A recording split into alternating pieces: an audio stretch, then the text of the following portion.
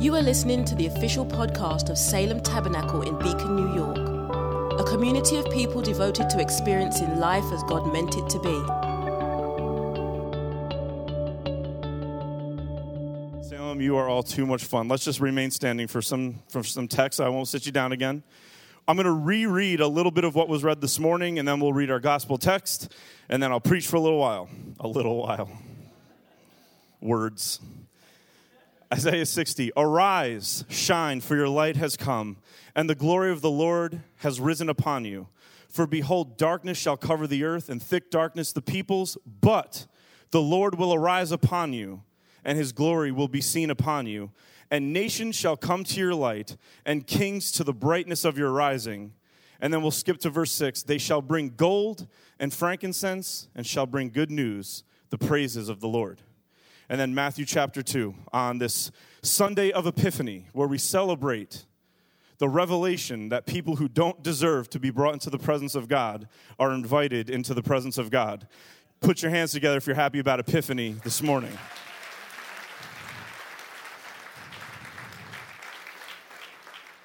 Now after Jesus was born in Bethlehem of Judea in the days of Herod the king, behold, wise men from the east came to Jerusalem, saying, where is he who has been born King of the Jews? For we saw his star when it rose and have come to worship him. When Herod the king heard this, he was troubled, and all Jerusalem with him. And assembling all the chief priests and scribes of the people, he inquired of them where the Christ was to be born. They told him, in Bethlehem of Judea, for so it is written by the prophet, and you, O Bethlehem, in the land of Judah, are by no means least among the rulers of Judah, for from you shall come a ruler who will shepherd my people Israel. Then Herod summoned the wise men secretly and ascertained from them what time the star had appeared. And he sent them to Bethlehem, saying, go and search diligently for the child. And when you have found him, bring me word, that I too may come and worship him. After listening to the king, they went on their way, and behold, the star that they had seen when it rose went before them until it came to rest over the place where the child was. When they saw the star, they rejoiced exceedingly with great joy. And going into the house, they saw the child with Mary his mother, and they fell down and worshipped him. Then, opening their treasures, they offered him gifts, gold and frankincense and myrrh. And being warned in a dream not to return to Herod, they departed to their own country by another way. Heavenly Father, I pray that you would anoint this room this morning to make preaching easy and to make hearing your word a delight to the soul. We pray that you would anoint every preacher and every congregation, that preaching would be easy all over Beacon and the Hudson Valley, and hearing your word would be a transformative process. We thank you that your hand has been, will be, and will forever be upon your church. In your name we pray. Amen. You may be seated.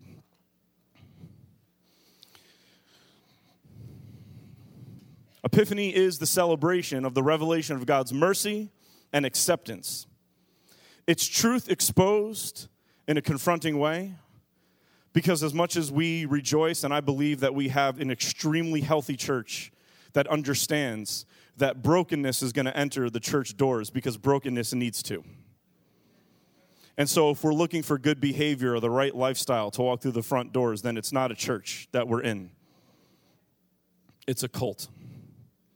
We're looking for brokenness to enter. And so it makes me fearful that many churches, conversations I've had, things I've witnessed, things I've heard, would never have let the wise men come into the church because, after all, they were pagans who were worshiping the stars. And I don't know that people would have let idol worshipers who seem to have found Jesus through their idol worship enter because their lifestyle would be poor. I'll let that hang out there for a moment, because I'm dramatic, and those are the things I like to do. In 1 John 3:2, it says this, beloved, we are God's children now, and what we will be has not yet appeared. But we know that when he appears, we shall be like him, because we shall see him as he is. Seeing Christ reveals what we were and are and will be. And so I apologize to all the people who love grammatically correct titles, but the title of my message this morning is Time to Realize. It is the first pun I've ever used in a title. I hate myself for it. Mike Mandia was so thrilled about it. Everybody who's interacted with him found that funny.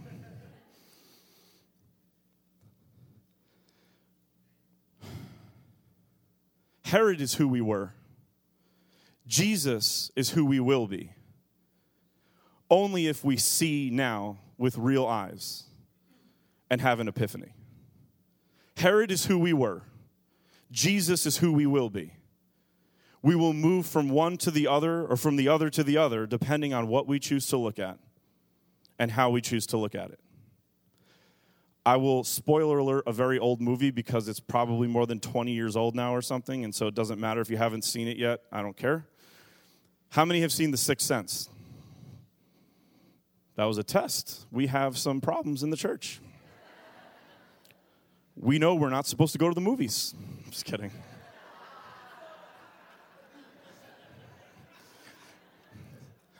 My mom and dad are like, that's right.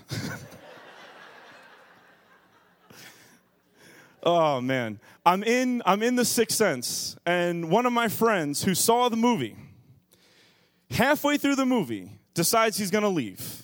And he yells out into the movie theater, Bruce Willis has been dead the whole time. It's a perfect analogy for what epiphany is, because not everybody in the room heard him. I heard him. So I'm sitting there midway through the movie, and a light bulb went off. I thought Bruce Willis and his wife had a bad relationship, because every time they're talking, she's ignoring him. So I kind of thought the movie was about ghosts and divorce or something. But the minute Richie yells out in the middle of the movie, Bruce Willis has been dead the whole time, halfway through, you reinterpret something of the past, which causes you to expect new things for the rest of the movie. At the time, extremely annoying. But somewhere, if Richie Thomas would ever hear this podcast, I love you, and I thank you for a great sermon illustration 20 years ago or more. In the moment, one of the heaviest pages in the Bible is the page in the middle of your Bible that says the New Testament, and you have to turn it because when you turn that page, you're turning 400 years. In the middle of this story, an epiphany shows up that pagan idol worshipers, Ishmaels, if you will, are now invited into the covenant that God made with Abraham. And all of a sudden, you go back to Genesis, like I did with The Sixth Sense, and you start rereading it in light of the fact that something unexpected happened that redefines the past and sets new expectations for the future. That's what this moment of epiphany is. God revealed as an infant with pagan idol worshipers opening their treasures to him. This is not what people had in mind. This is not what the scribes and the Pharisees had in mind. It's why they're constantly fighting with Jesus. And because we have that story, we will forever think we're not like the scribes and Pharisees because we can see them on paper, but we all always are. Because when we're convinced that something is one way and then we have an emotional attachment to it, anything that says that that thing needs to be redefined, we reject. Like I've said before, we're not good at learning new things. We're good at reaffirming what we already know. Epiphany says relook at what was in light of what is to have a new understanding of what will be. How do we know that this is what God wanted to do? Because the star did not lead the wise men to Bethlehem. The star led them to Herod. Herod got Pharisees together to say, where will this child be born? And the Pharisees told them it would be in Bethlehem. And when they got to Bethlehem, the star showed up again. So the star did not lead them to Jesus. The star led them to Herod. And Herod sent them to Jesus. This little nuance, us thinking that the star led them to Bethlehem, is not true when you read the text. They went to Jerusalem. And then Herod ascertained where the child was to be born, and they sent them to Bethlehem. So what does this tell us? This tells us that God is using these pagan people that are in these 12 verses are going to interact with two kings.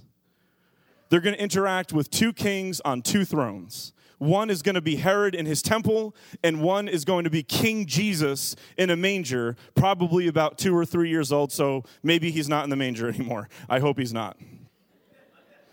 Because clearly Mary and Joseph have not Googled how to be good parents because they're leaving him in the crib for too long. Everybody should know that.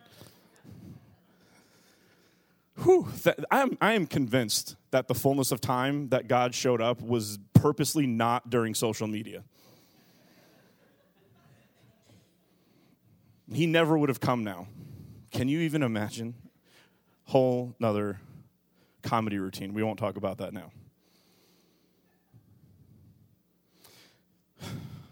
These men standing in the presence of Herod, which would have been breathtaking, don't do anything in his presence, but they fall down at the presence of this child, and they open their treasures to him. Let's look at what they gave him. 3 gifts revealed the distinction between Christ and Herod. First, they gave him gold. Gold is what Herod wanted, and gold is what God was going to be generous with. They gave him gold because gold is what Herod craved, and gold is what God is generous with. They gave him frankincense, which is worship. Worship is what Herod wanted, and worship is what Jesus was going to show us how to do. Herod said, "Worship me." Jesus says, "Watch me worship the Father so you can learn how to do it." Gold represents status. Herod craves it. God gives it away. He puts it into a manger. Herod wants worship. Jesus shows us how to worship. And myrrh, which ironically is not listed in the Isaiah text that's predicting this moment. See, the Isaiah text said people from other nations are going to come and bring gifts to the kingdom of Israel. And the gifts are going to be gold and frankincense. So the first thing we have to see about Epiphany, about redefining, is if an Israelite read Isaiah, they would think that people are going to come and bring gifts to the kingdom that is Israel. These people show up bringing gifts to a person because Jesus is the kingdom of God. The kingdom of God is not a place. The kingdom of God is a person and anyone who's submitted to that person. That's why Jesus says the kingdom of God is in your midst. It's here. But the Isaiah text leaves out myrrh. Myrrh is a burial ointment. And the wise men, or wisdom, have a hunch. We'll bring what's prophesied, but then I feel like we should bring one more thing to this child. Ointment that is typically used to pray that one day a dead person will be raised again. Myrrh is a burial ointment. Myrrh is what Herod will cause, but it's what Jesus will allow himself to go through. You see these 3 gifts? Gold, frankincense, and myrrh. God receives gifts to show us what to do with gifts when we receive them. He receives status, and so he shows us that here's what you do with status. You give it away. He receives worship. Here's what he does when he receives worship. He says, watch me worship somebody else. I'm going to worship the Father so you can learn to worship the Father. And he receives burial ointment to say that this is what ruthless, tyrannical kings and presidents and prime ministers, this is what they use as a threat to get what they want, and I'm going to walk right into it and let it happen to me to show them that that way of leading has absolutely no inherent power in it whatsoever. Intimidation is not power. And Jesus is going to walk right into Roman intimidation and say, do your worst, and I'm going to shake you at the very core of what you use to prop yourself up. Gold, frankincense, and myrrh are not for Christmas cards. They're there to show us that when we get gifts, we do with gifts what Jesus did with them, and we give them away. So we must interpret the kingship of Jesus. Listen, if you're quiet right now, I'm telling you this next part. Can we still be friends when this is over? It's not me, it's you. Just kidding. We must interpret the kingship of Jesus through 3 lenses. First lens, and I'm talking to us now. Here's where the pastor has to zero in on his time and space. And so, the government. Do we want our government to be run in power or humility? This is seriously what we have to look at, because here's the reality. I will not talk politics too much from the pulpit, but I will talk civility from the pulpit. And when uncivilized people enter politics, sometimes it does need to be called out. And I know talking about civility in politics is like ripping tape off paper. Some paper is going to come off when I rip the tape. I'm willing to sacrifice that, because here's the reality. We live in a world where the axe, like John the Baptist would say, is laid to the root of our 2 main branches of government, which are the Republicans and the Democrats. And I think it's a pastor's job to say that the axe is laid to the root of the tree of both of them. Because as a gross oversimplification, a little bit dramatic in my own pithy way of speaking, Republicans typically bow at the altar of power and intimidation, and Democrats typically bow at the altar of public opinion. And when we bow at either of those 2 altars, we end up in Herod's Praetorium, not at the manger of Christ.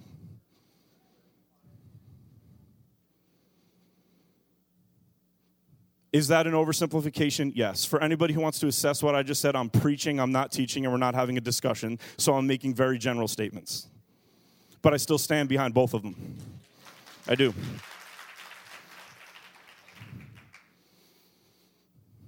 We're looking for humility. What should excite us about a leader we vote for is humility. Not how much agreement they get, not much how money they raise, not how many temper tantrums they throw when people disagree with them. Not how powerful they want our military to be, but the humility they show to the weak, the hungry, the poor, the sick, the fatherless, the widow, and everybody else who can't help themselves. And I will say right now, there are good and bad about what I just said on both sides. There really are. And if you're on one of the 2 sides, it is your Christian responsibility to see the good on the other. Oh, man, we could just, why don't we just do Eucharist? I'm telling you the truth. If Jesus can fight to see good in us, we have to fight to see good in a Republican or a Democrat if we're the other. We have to. Because here's what we know, and I could say this because it happened in the last few administrations. I can say this. When we disagree with Jesus, he does not put the kingdom of heaven into a government shutdown. Isaiah says her gates will always be open and her doors will never be shut, because Jesus just loves, even when he's disagreed with.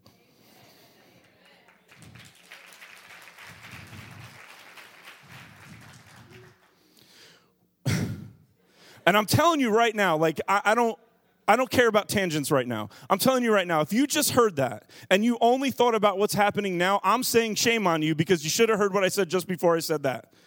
It happened in many administrations throughout the history of our country, and you need to fight to see the good in all of them. Okay. I'm just thinking about people. I know I'm going to get some emails, so I'm just disclaiming like crazy. I love this job. I really do. All right. We also have to interpret the kingship of Jesus or the kingship of Herod in terms of our social family levels of government. How are we looking for our families to respond to us? Are we looking them to respond to our power or our humility? Are we looking for them to rise up and be powerful or to be humble? Our social networks, our friends, what are we looking for them to see in us, power or humility? How do we raise our kids, power or humility? And watch this on a personal level. Do we exert Herod willpower over ourselves? Let me tell you something. The church has gotten this horribly wrong. Willpower does not get you out of your sin, no matter how many push-ups your willpower can do in a minute. Don't care how long it can hang on a chin-up bar. I don't care how much it can bench press. I don't care how many thousands of miles like Annie Demetros it can run. Your willpower will never get you out of your sin. Only releasing power to the cross of Christ can get us out of our sin. That's the only thing. The Christian message is not get a more robust, more strength willpower. The gospel is telling us to empty everything that we call power into the cross and say we can't, even if we want to, like Paul in Romans chapter 7. So the extent that I sin, and I think in 2019, I'm going to try harder. I'm just going to fall harder. Because if I threatened my church using intimidation techniques of preaching, which many pastors do, to get you to give or to get you to volunteer, I would be exerting tyrannical power over you. And if you listened and if you gave and if you volunteered, I would never know if it was real or not because I enslaved you to it with my words. It's the same thing on a personal level. If I succeed because I tried hard enough, I will never know if it was the grace of God or if it was me. And one day, here's the spoiler, one day I'll find out it was me. We need to empty. We should not be Herod over ourselves. We don't need a stronger military. We've preached it the wrong way. We've called it the armor of God. The armor of God is character. Read it carefully. Read the armor of God very carefully. They're character traits. Salvation, peace, readiness, faith. They're character traits. It's not harder weaponry. It's being more weak to say I need to put armor on in the first place. Only weak people put on armor. Only people who realize I'm not impenetrable put on armor. Salem, we don't try harder to be good Christians. We empty out all the power we could ever have to try at the foot of that cross and at this altar and say, come quickly, Lord Jesus. Oh, God, make speed to save us. Oh, Lord, make haste to save us. That's what we say. We're not tyrants over ourselves. You're going to mess up in 2019. It might not be your best year ever. People stop doing it because nothing rhymes with 19 anymore. It's confusing. But here's the thing. You know what, I'll tell you. Somebody asked me recently, what are you saying to your church for 2019? Do you want to know what I think would be a great 2019? Imagine we had a perfectly normal year. How many would love just normal? Just normal. Just give me a normal year that feels normal. Some ups, some downs. We're all cool when we get here on December 31st. Like, we're good. Just normal. We don't need to be so stimulated all the time. Need slogans. Let's follow Jesus for 2019. Let's be weak in 2019. Let's realize we can't do it in 2019.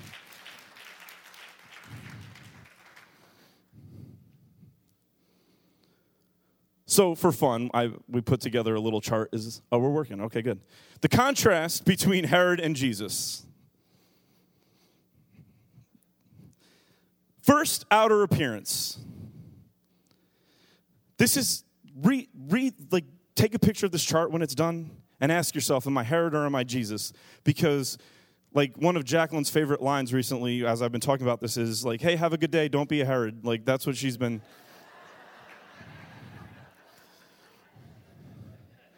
And when I get in the car and say, Father, forgive her, for she knows not what she does, I'm being a Jesus. So,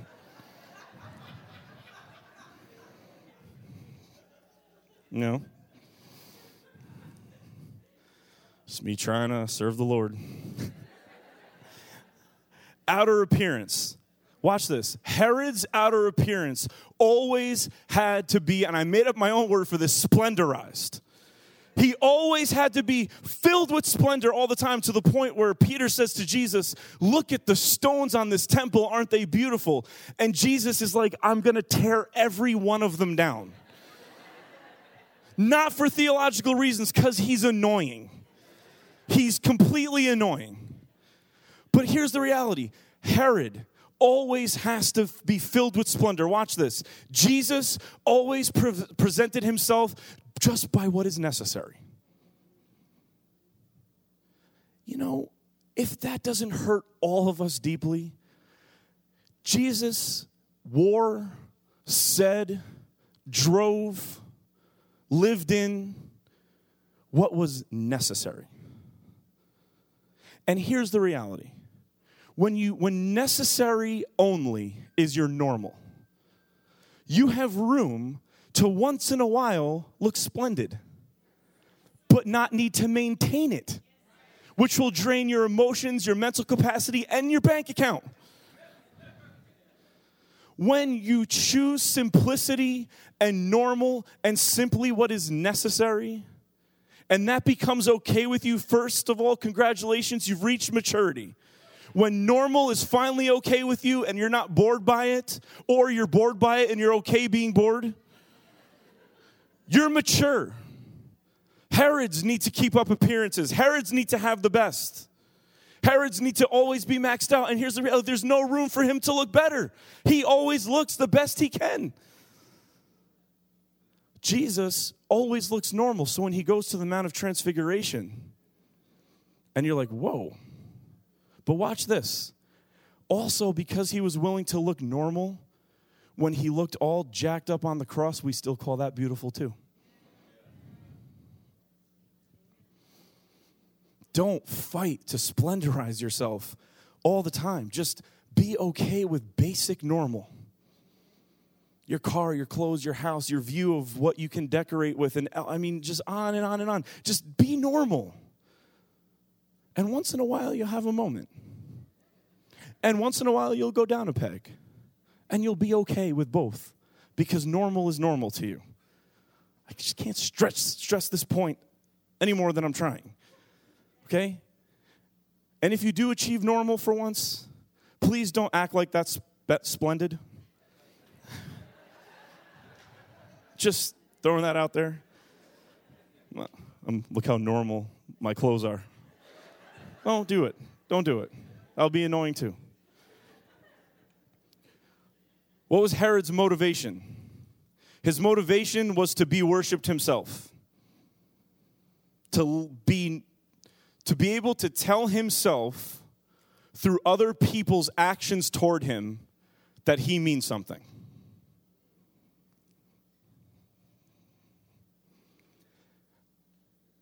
When we determine our value, not by what people think about us, because I think we're giving ourselves too much credit, but by how they act toward us. See, we kid ourselves and think, I care about what people think too much. You're not that mature. We care about how they act toward us.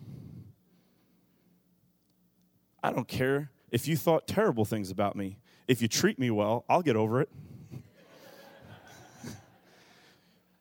Man, look at what this person got me for Christmas. I heard they really don't like you. Shut up, I don't care. Look what they got me.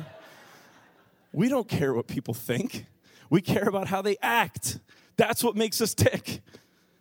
They could think the worst stuff, man. You buy me a bottle of Johnny.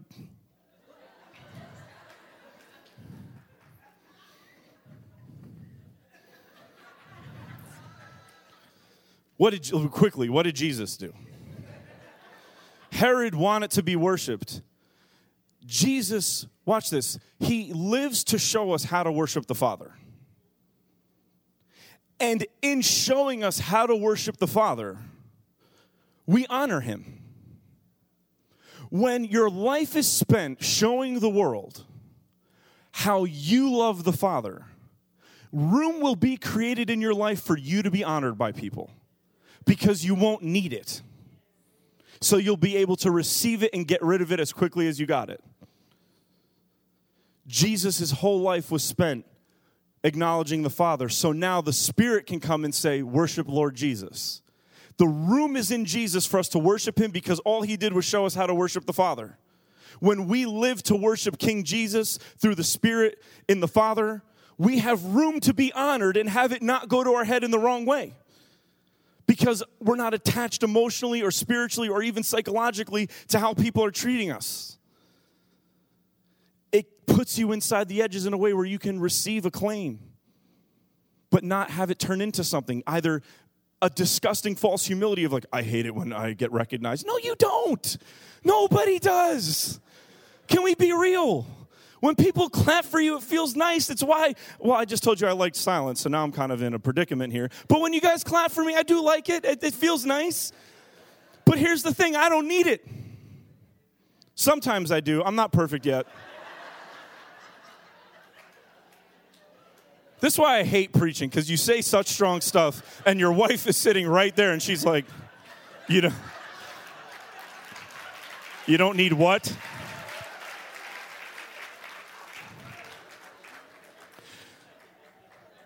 Because I don't need it.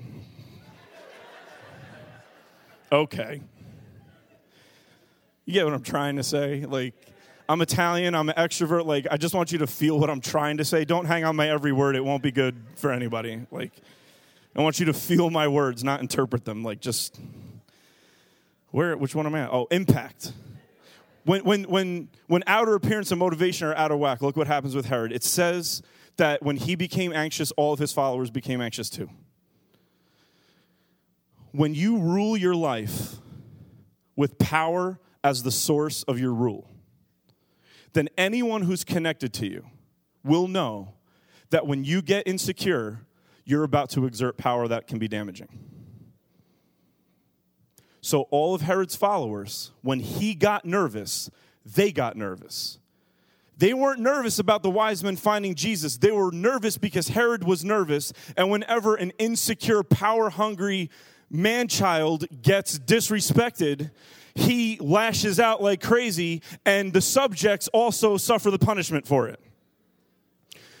So if every time you get upset or something doesn't go your way, the people around you seem like all of a sudden they're walking on eggshells, it may be because you're a Herod.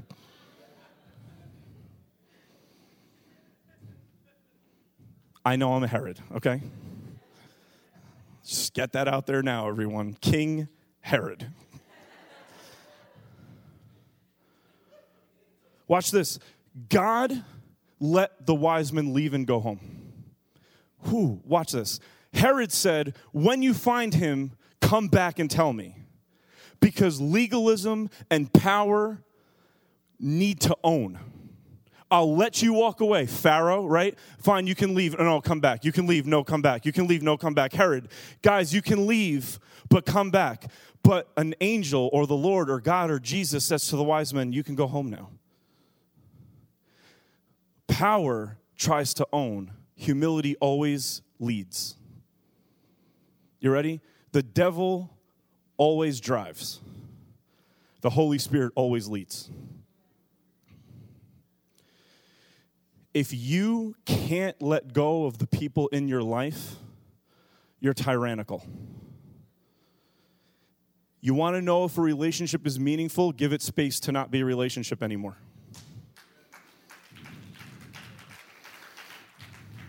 If you give it space to not be a relationship anymore and it's not, it never was.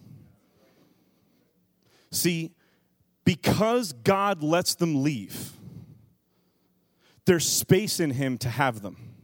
Because you can only have what you let go of.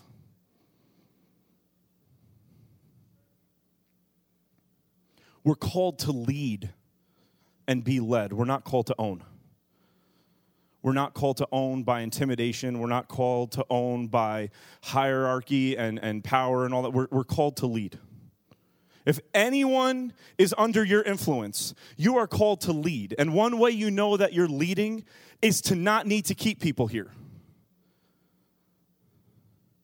A lesson I learned very early on pastoring is I will never preach to attendance, and I will never withhold what I feel the Spirit is saying because I want to keep you here.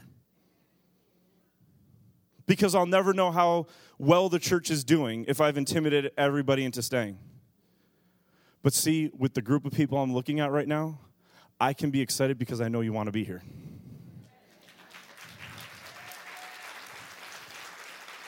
Whoever gives tithes and offerings or in a first fruit offering, we can be excited because I know they want it to. It's real. When you're willing to let go of something and it comes to you, it's real. When somebody loves you and you're not intimidating them into love you, you know that they love you. When somebody gives you something to say thank you and you haven't thrown out words ahead to say, like, hey, if you really ever wanted to thank me, I kind of like this. If you haven't done that and somebody just offers something to you and says, hey, I just want you to know I love you, you can receive it and be joyful for them because they're doing it because they want to. Jesus has to let go of his own life so that when God gives it back, Jesus can actually become the author of life because he now has what he was willing to let go of. Now he can give it because he was willing to give it. God can look at Abraham and say, I know you love me because you didn't withhold Isaac. But God can look at Jesus and say, I really know you love me because you didn't even withhold your own life from me. That's why the Trinity is so powerful, because it's 100% giving to the three in one. That's why God doesn't love. He is love. Love is not something he does. Love is something that he is. Because he's always freely giving, and therefore he can always be freely receiving from himself. So method. Herod's method was deceit. Go find him, and then come back and tell me, and I'll go worship him. We've done this. We've tried to find out what somebody's thinking by talking about a person that we both mutually don't like. Like, I want to know what Tim thinks about me. And I know that Tim doesn't like Kaya. So I'm going to talk with Tim negatively about Kaya and win Tim's trust just so I can see where Tim's loyalties lie. I love you, Kaya.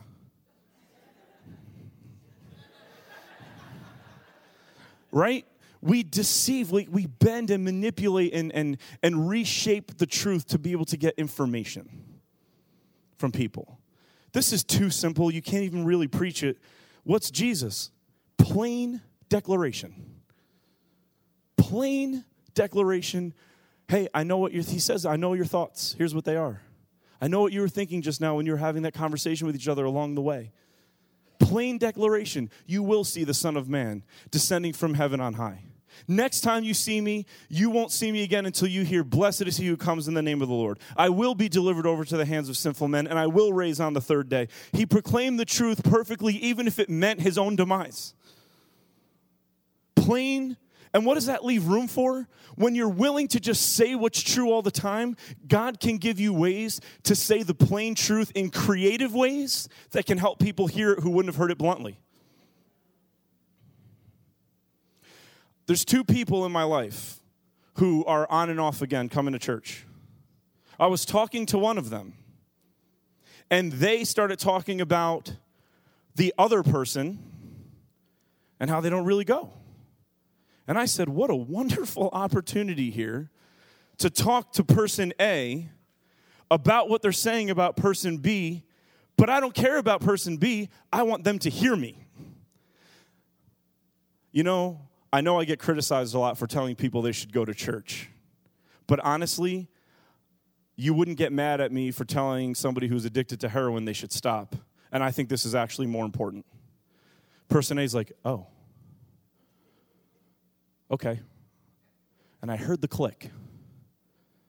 Because I was talking about something else, talking to them slant.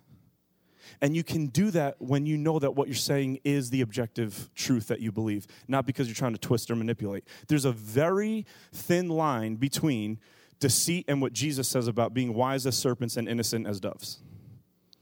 We do follow the Creator. He has parabolic, hyperbolic, metaphorical ways of talking to people that they get the hint later. Like when he said stuff to the Pharisees and it says they walked away and later realized he was talking about them.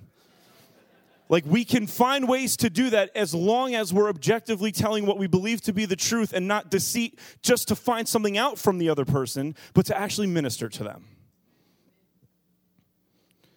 And finally, the reality. The reality of Herod is that he's Caesar's pawn. Herod is obsessed with power because he has none. Herod's only there to be a propped up toy so that Caesar can know there's going to be some control in Jerusalem. But really, Pilate has more authority than Herod. And so when you are the kind of person that is always trying to intimidate or belittle or out-talk or outsmart somebody, it's usually because you haven't even found out who you are yet. Something else has you, and so you're trying to have everybody else to compensate for the helpless feeling of being enslaved to something else. Jesus, the reality, is simply that he's a child of God. He will not start, this is my closing point. He will not start his earthly ministry before he hears God say, "You are my beloved son, in whom I am well pleased." Listen to this. When love does not position us, we need positions to make us feel loved. When love does not position us, we need positions to make ourselves feel loved. When he speaks over his son in the waters of baptism, "You are my beloved son in whom I am well pleased," he's speaking over the body of Christ, which is the church. And he's saying, "Church, you are my beloved children in whom I am well pleased." Let that position you. And then you can release every other position. You can live in harmony while you disagree. Do we realize that unity is not sameness? When sameness becomes unity, that's where racism comes from. Whites over here, blacks over there. Sameness is not unity. Difference unified under the cross is unity. Disagreement under the cross is unity. Different tastes under the cross is unity. White, black, Spanish, Asian, man, woman, old, young, skinny, big, all that stuff is all unity under the cross. Unity only looks good if there's difference in it. When love positions you, you don't need to jock for position. You can be. Your life doesn't need to get better than it is right now. You can be. If you're lonely, you can be lonely and still feel loved in God. If you're hurting right now, you can hurt and still feel loved in God. You don't need to put pressure on yourself to have to heal in 2019. Just be in 2019. Be loved in 2019. Be accepted in 2019.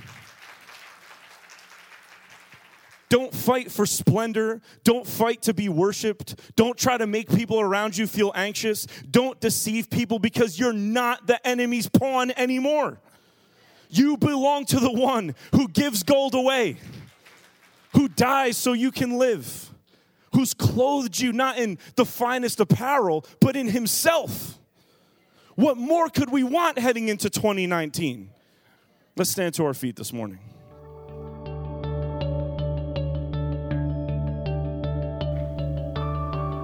Thanks for listening to the Salem Tabernacle podcast. For more information about us, including gathering times and our location, check us out online at salemtabernacle.com.